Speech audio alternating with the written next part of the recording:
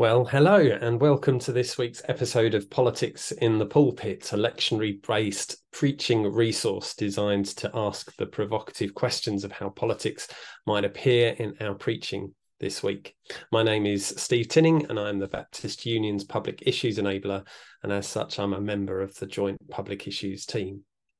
Ordinarily, each week I would be joined by a guest to look at the lectionary readings and the current events on the political landscape. However, as we are now in the season of creation and many ministers will be thinking about harvest services in the weeks to come, we wanted to bring you a conversation that we had last year between the URC Special Category Minister and Eco Chaplain David Coleman and the eminent Dr. Ruth Valerio, international speaker, author, and now the global advocate and influencing director for Tear Fund.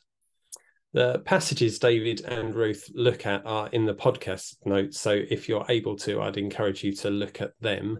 But the places the readings take the conversation are just wonderful and deeply challenging. They talk about how to celebrate harvest when we are so disconnected from the physical labour of growing and cultivating the food that we eat.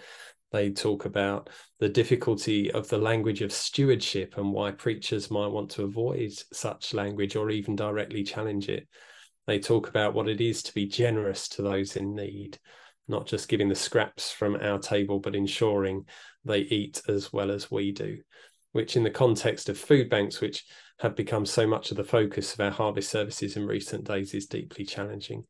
They talk about thankfulness and contentment in an era of consumerism and many other things. Anyway, whether you're tuning in for personal reflection or because you're a preacher and we'll be looking at creation and harvest in the coming weeks, I'm certain you will find it an inspiring and challenging resource. So over to David and Ruth.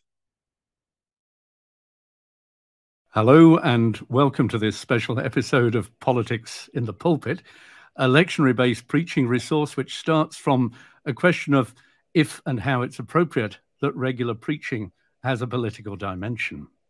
For me, that's a bit like putting the question of whether it's appropriate that the sea should contain water, or indeed that the tendency in some churches to see creation as a theological construct rather than a wild and wonderful, diverse entity at whose mercy we live and whose friendship we need to cultivate. My name's David Coleman, and as a special category minister of the United Reformed Church, I'm Eco Chaplain with Eco Congregation Scotland. After a quarter of a century with local church ministry in Wales and Scotland and even England, I now work ecumenically with around 600 congregations, colleges and communities all over Scotland, from the borders up to Shetland. It's a role which has involved a great variety of pulpits, but just as often also the fascinating conversation which follows on afterwards. One of the most important aspects is giving permission and developing the confidence of local churches to venture beyond the old safe harbour of stewardship Christianity, where you turn to creation as a soft option, as if the place and purpose of human beings is completely in control, rather than a partnership with fellow creatures. As for being in control, the news we hear daily, I think, gives a rather different impression. I'm introducing this one-off episode as part of JPIT's Season of Creation resources to help you and your church mark the season of creation or harvest in your own services. Eco Congregation Scotland also provides prayer, reflection and video material used on the lectionary throughout September as part of that global movement to show that there is nothing too holy to be green, least of all our prayer, worship, life and work as churches. The JPIT theme for this year is Just Desserts, resources to prompt reflection on justice issues around food, agriculture and the environment. And you can find out more on jpit.uk/creation/just desserts.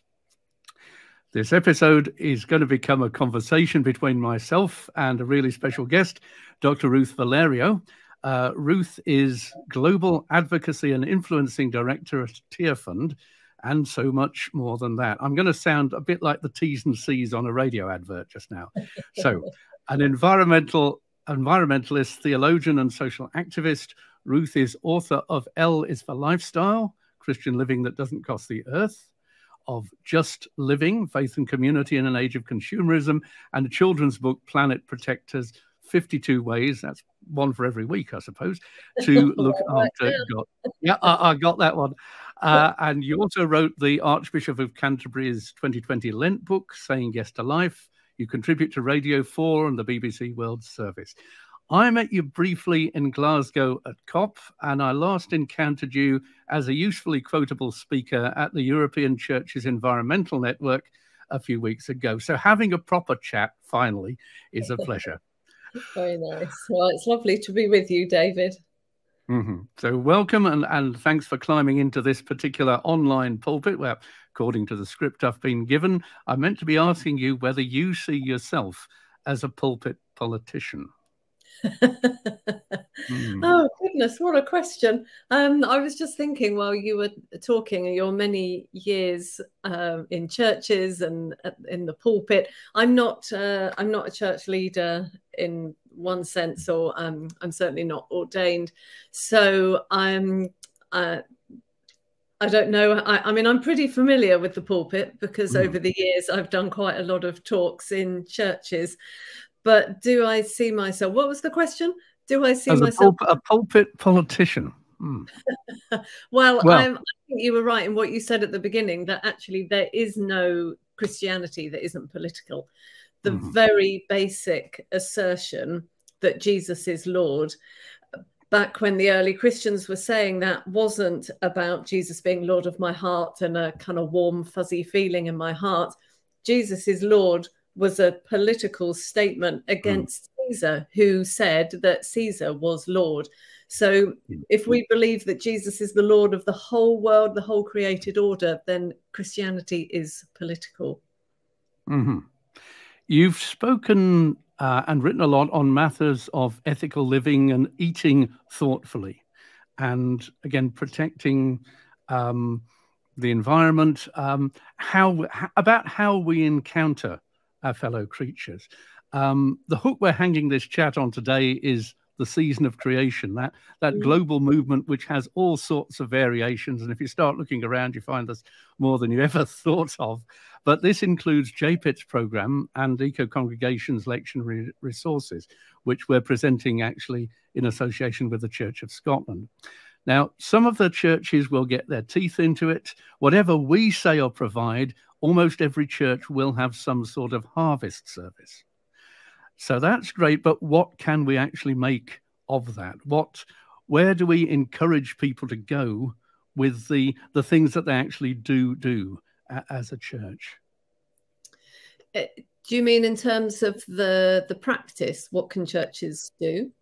I think, yeah, every single aspect of it. Growing up, I do remember going along and there being vegetables on the table. And when I was in Wales, there was a piece of coal there as well, because that was something that the people there had dug out of the earth, even if the coal mines had closed down.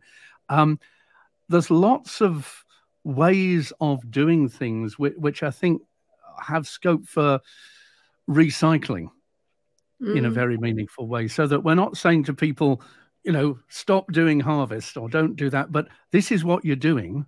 How can you use it well? Where would we go with that, do you think? Yeah, and I think over recent years we've moved away, certainly in some churches, from where harvest really was rooted, no pun intended. And harvest was that opportunity for us to be absolutely, or to reflect on how absolutely rooted we are in the natural world. And of course comes from farming times when, if the crops didn't grow, the community didn't eat. Now that is still the case, but we don't see that link quite so strongly. And now for many churches, Harvest Sundays, the pulpit is surrounded by tins of food rather than fresh food that people have grown. And I'm not against that, giving our food to bless the food banks and those who aren't able to eat in the same way that some of us can enjoy. That is really good. But I would love us to recover that sense of where harvest came from, which is that we are a part of the natural world. We are absolutely rooted in it. As I have said for many, many years, we are Adam from the Adamah. Adamah is the Hebrew for ground, for earth. So Adam is a play on words, really. We are Adam. We are earth creatures. We are earthy ones. And it's so easy for us to forget that. You know, we live in our concrete houses and drive in our steel cars, and we have so little of that real physical connection with the natural world. So harvest and the whole of creation time is an opportunity for us to remember that, and to think about what does that mean for us now in our societies, where most of us aren't farmers and most of us aren't living in ways that are directly physically connected. So we can use that time to be reflecting for what does it mean still for us today.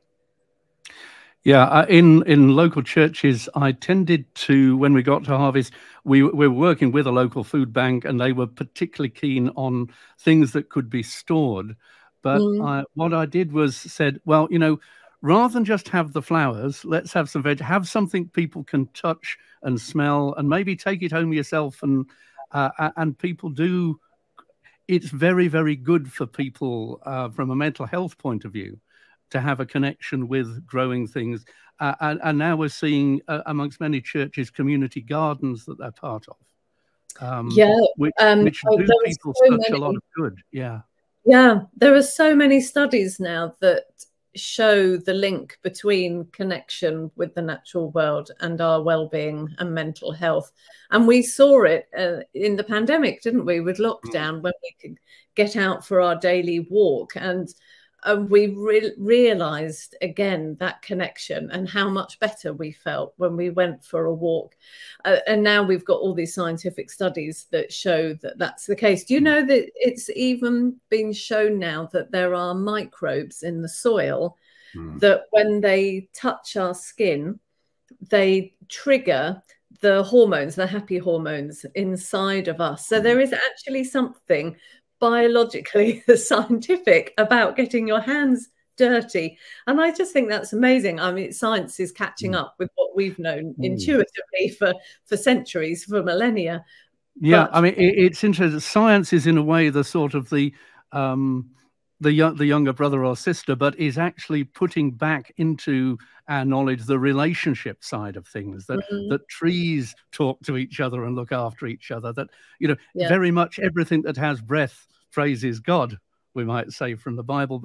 But it's as if we've been afraid to claim that relationship, that being part of the choir, if you like, for a few generations. Yes, and it's such a strange thing that Christianity, which follows a book that has as its opening words that God is the creator, that fundamental assertion that this world has been made by God. And those of us from certain traditions may say every Sunday that God is the creator of the heavens and the earth. It seems so strange that... but then we need to go back and... I mean, the passages we've got, I think we'll get to the Matthew in a little while, but over and over again, Jesus is referring us to observing and building up that relationship of learning from the creatures around us. And we see it in the Psalms as well. You know, some of those wonderful Psalms where we are just a part of the created order. And I think you talked about the choir of creation. You know, we take our place alongside the rest of creation in praising God. Now, that doesn't mean that there's no difference between us and the wider creation. And, you know, we might touch on that. But still, I don't want to so overemphasize that difference. Yeah, that we then we can lean in another direction because we've had to lean in one for a few generations. We could go straight into Psalm 65, possibly. Yeah. And looking through this, I mean, I'm very struck how, in the way it's presented to us very often in English versions, it's as if the translators are working really hard to write out the participation of the earth, who, you know, the earth does the work, and there's both the ground, the Adama, as you said, and there's Eretz, the land, and it's this great partnership which God leads, and which we're expected to celebrate. Looking at Psalm 65, all flesh shall come. It's not, we're not on our own in that. We are part of the whole wonderful creation and sustaining. You are the hope of the ends of the earth. It doesn't just mean the people who live there. Yes, and it's such a beautiful reminder of how much God is still involved with this world and loves it, and how valuable it is to God. So it's not, you know, the sort of the great blind watchmaker. It's not that he's created the world and then set it off and gone off and to do something different. This psalm affirms that God is involved all the way through. He cares for the land and waters it. The streams. It isn't, and it is, when God visits the earth, it's purposeful visiting. It's like you know, an elder would come to visit you, or someone that, and you water it. There's something of overflowing in there. There's this enthusiasm in that writing, which is not just ticking a box. It's something to celebrate. I think it's summed up in the word abundance. Verse 9, abundantly, and verse 11, abundance and bounty, and that again a reminder that we worship a creator God who is a generous God. I sometimes think, you know, God could have created a world that was all grey. And we just ate off a grey wafer that hung from a tree. But God didn't. God created an incredible, diverse world. And in Genesis, you know, it talks about teeming with life. And so we have that beautiful picture here. But it does remind us that this is how the world was created to be. And these themes of abundance and generosity and teeming and overflowing are part of how the world worships God and gives worship to God. And so therefore, when that isn't happening, when the fields aren't watered, and when the streams are running dry and so on, then the world is not worshipping God, and we are responsible for that. I mean, the climate crisis is a crisis of all creation as it would be seen from the Old Testament perspective. That from the point of view of the writers living on earth, looking up at the skies, it all makes sense, and everything that they would see is under threat and out of balance now. But again, to take some encouragement, the hills gird themselves with joy, the meadows clothe themselves, the valleys deck themselves. We're not on our own, and there should be some joy in finding community with the earth. I think I'd finally say about versions of Psalm 65, if we could just avoid that pronoun it, because whatever is it, you can look down at. It might be them or he or she or whatever, but make it a bit more personal, like the people around you in your church, if you like. And just extend that. And that actually is why I don't like the language of stewardship for taking care of the world, because you steward things that are inert. You steward money or wine. You know, I don't steward my friends or my children because they're living beings, and I think it does a real disservice to this amazing fecund world that God has created to say that we steward it. I think people they got very worried about when they read dominion as domination. And I've even Yeah. had somebody interview me once, and they just said domination. It's not trampling things down and wiping them out. It's taking responsible care, and necessarily, thinking of what Pope Francis has put in, because he's recycled Saint Francis, reminding us the earth governs us as well as that we have a role of care. Yeah. We could go back a wee bit to Deuteronomy 26, which has so many. Again, it's got Adama, it's got the participation of the earth, but it's also got an awful lot of justice things going on in there about if you do have a harvest, then you need to be completely mindful of those who don't, and also perhaps your own unity with those who don't. And looking through what I really like there in verse 3, not only does the priest not do the job, it's the people who bring the stuff who do the job, but you declare, you say it aloud, you let it be seen. This is not something that happens behind closed doors in a cupboard somewhere, that you celebrate that God has been faithful. Yeah, and that's one of the notes that can be picked up in our harvest services, isn't it? As we bring produce, whether it's fresh produce or in a tin, it has still come from the land. And thinking back to our psalm, it's required the waters to water it and to enable it to grow. So that declaration, as we bring our goods of praise to God, that we have what we have.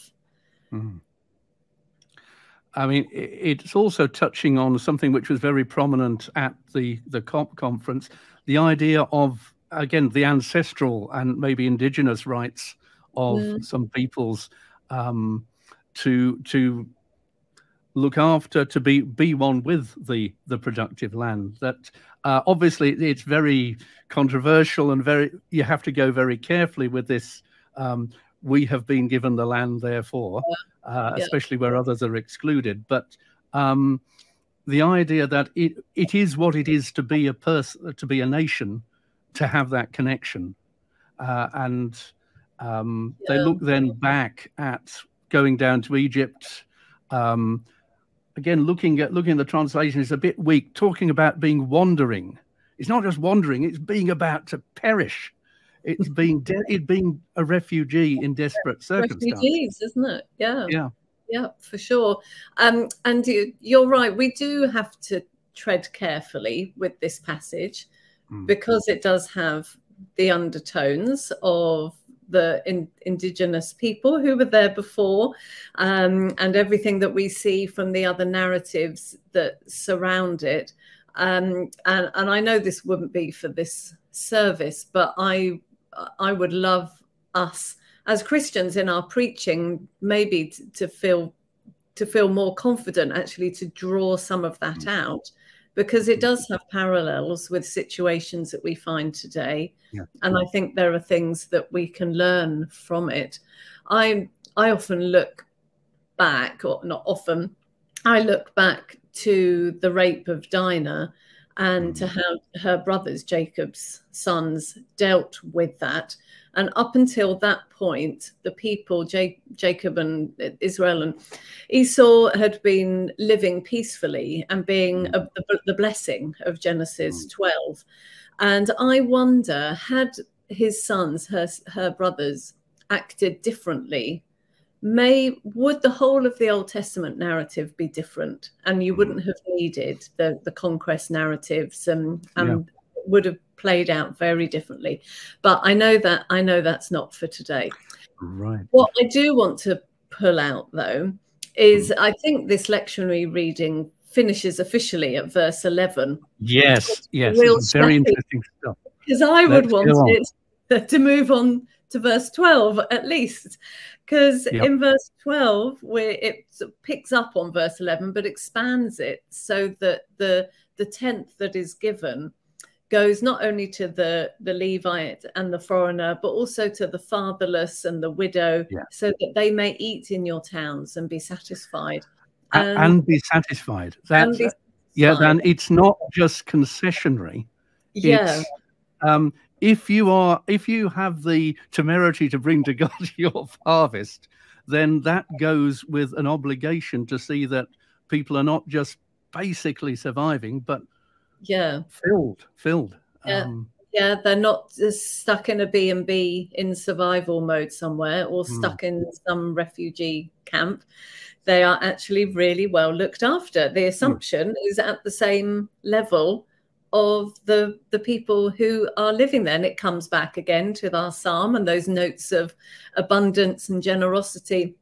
If we worship a generous God who loves us and has welcomed us and been generous to us, then that is what we need to extend to others as well. So that Deuteronomy passage, as you said, really has a strong justice theme that runs through it. That as well, it really challenges the complacency. We've had a great harvest because it says also you were. Therefore, we are the same people as the refugees, as those in need. Yes, and it brings us to a place of humility, doesn't it? That I'm not in a privileged position because of my own amazingness.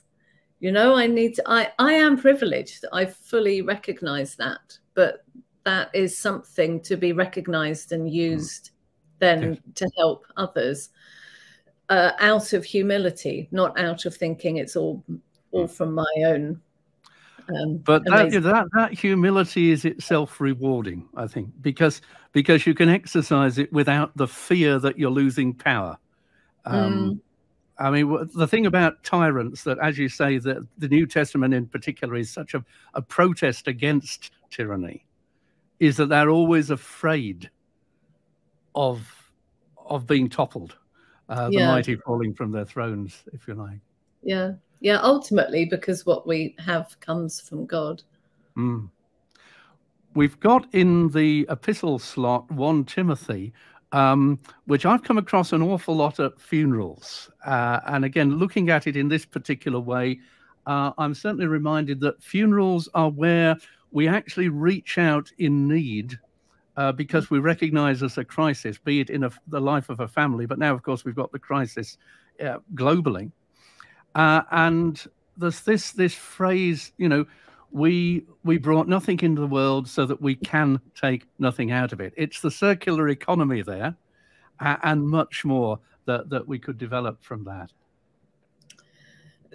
This passage is such a challenging one for us. It is for me. I'm gonna, put that right up there. I am a child of the consumer age, and I suspect everybody watching this in one way or another, it is a child of the consumer age. We are brought up to love money and to want things and to think that that is what will bring contentment. And this passage is such a challenge to that actually contentment doesn't come from having lots of things. It comes from having enough. And I've done quite a lot of writing and thinking around consumerism. In fact, my PhD was on consumerism. And really, I think that learning the art of contentment is learning the art of living well in our consumer culture. And contentment, although it doesn't come into this passage, there are other passages where it does. Contentment, I think, is rooted in gratitude and links us with the Deuteronomy passage of giving because we're grateful for what we have. So consumerism, all of the ads and everything that goes with it, all the messages are about cultivating dissatisfaction. And with the dissatisfaction, the fear, again, that you might not be a worthwhile person if you don't have a particular phone or whatever. I mean, verse 10 David, just to say something really practical for those who are preaching on this passage. I think a really basic discipline is to encourage one another to say thank you regularly. So rather than looking around and thinking, oh, I want this new top or new car or new something, be thankful every day. Say thank you to God for what you've got. And that leads to contentment. And then that enables us to be living out this passage. which again, from a pastoral point of view, the experience of gratitude actually does you good. It's such a liberating thing. Yeah. I was saying, verse 10, though, being obsessed with money does you harm. But I suppose what I'd add, the difficulty is it isn't just that it harms those who worship money, it harms everybody else as well, because if you're distorting,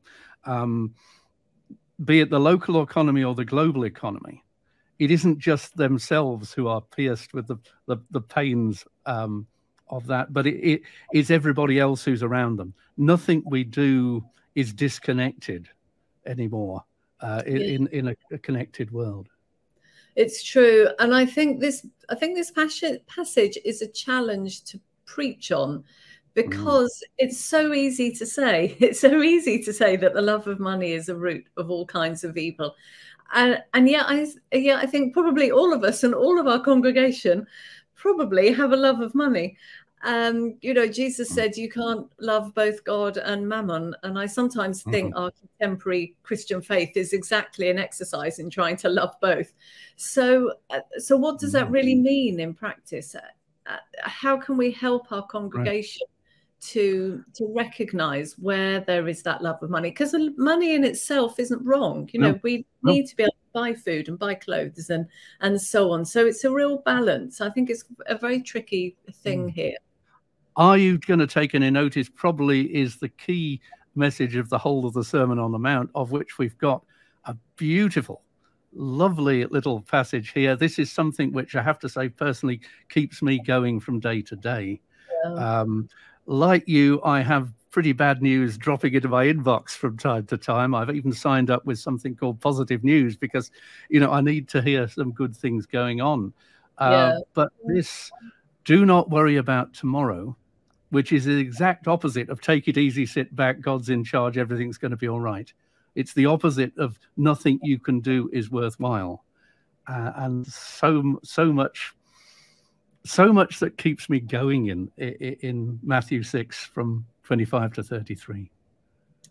Yeah, and do not worry about tomorrow doesn't mean don't take action about tomorrow. So just thinking about that wider climate crisis, as you said, this isn't meaning, it's all going to be fine, so we're just going to sit back. Worrying, it isn't going to help, but we do need to take action, because if we stop taking action, it will get even worse. And I'm encountering many people now who are deeply worried, struggling with climate anxiety, climate grief. Me too, as I'm sure for you. And one of the ways to not to get rid of that, but to help ourselves through that actually is to take action, but to recognize that we can do what we can do. And then we have to leave that, but we can do what we can do. The key is that we do take some sort of action. Yeah, again, because I've used this at funerals, I've used it at weddings, and now and then it's come up, in the cycle of readings. And I was just delighted to find out when I looked into the Greek how the word for trouble is actually kakia. It's something a little bit earthy. You're up to your eyes in this kakia today. Get on and do something about it, because otherwise I think despair, if you're reading this as the loving warnings of Jesus, despair becomes a choice rather than something you're forced into. You need that support to assert that, but yeah. And there is still hope that we can hold on to, because we don't know, and we don't know what the future is. We may take no action at all, or we may take action. But there is hope, and I encounter hope through my work with Tear Fund, which enables me to be hearing about communities all over the world that are taking action and are not just wallowing, but they are standing up and they're taking action, from Malawi to Brazil to Nigeria to Sri Lanka. You know, I could give you story after story of communities, of churches that are engaging and that are making a really significant difference in their local communities and sometimes at a political level too. David, I wonder if I could read a poem out to you that that resonates so much with what we see here in Matthew, and with that sense of worry and not worrying about tomorrow, but understanding what it means to not worry, and picking up on the despair word as well. It's a poem by someone called Wendell Berry, who I'm sure you will have heard of, and he's a way back, yeah. A farmer and poet and essayist from Kentucky in the States. And he wrote a beautiful poem called The Peace of Wild Things that I think links together so much of what we've been talking about, that connection and despair and hope and worry and so much. So let me read it to you. Okay. When despair for the world grows in me, and I wake in the night at the least sound in fear of what my life and my children's lives may be, I go and lie down where the wood drake rests in his beauty on the water and the great heron feeds. I come into the peace of wild things who do not tax their lives with forethought of grief.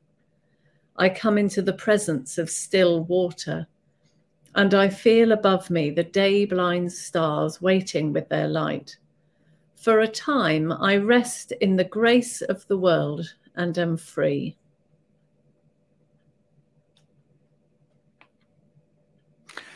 I think what that brings is also the experiential dimension, that you're not, Jesus in that passage is not just mentioning birds and the flowers in passing. He's talking to people who know what birds are and know who the flowers are. And, you know, don't just talk about them, get to know them. And that also does us so much good. I think something we've come to in Eco Congregation Scotland is also getting away from the idea we're just going to snap our fingers and sort it out and that'll be that. That we are, you know, like the poor will always be with you, the climate problems will be with us for the rest of our lives. So we do need a spirituality which sustains us through that. And again, I suppose that's what the sheer value of the church can be, a people of hope beyond hope. Yeah. And I'm doing quite a bit of thinking now, actually, and sort of talking and communicating around how we keep acting with resilience and with hope. We are in a crisis. There's no point saying that we're not, but we can't just throw up our hands and say we're not going to do anything about it, or bury our heads in the sand, or curl up under the duvet for the rest of our lives. We have to keep taking action. So I'm doing quite a bit of thinking and writing now and speaking around the tools that we need to help us keep taking that resilient and hope-filled action. I think I found both listening to the indigenous groups who came to COP, and also I think hearing stuff from liberation movements who, again, maybe weren't going to overthrow the injustice that they were oppressed by, but they were able to say hallelujah anyway, in quite a defiant way sometimes. Maybe I'd say go for Hosanna anyway, God help us, which for the way we do Easter, Hosanna is a joyful shout, but it's also a cry for help. And it's recognizing theologically the role of the Holy Spirit, who is that first fruits and the guarantee of what is to come. We know we're not going to see it now, but the Holy Spirit helps us keep going and to keep working towards that time. That reminds me of when people said, I've just done the little bit that I can do. What's that going to do? But, churches tend to think prayer is a good thing.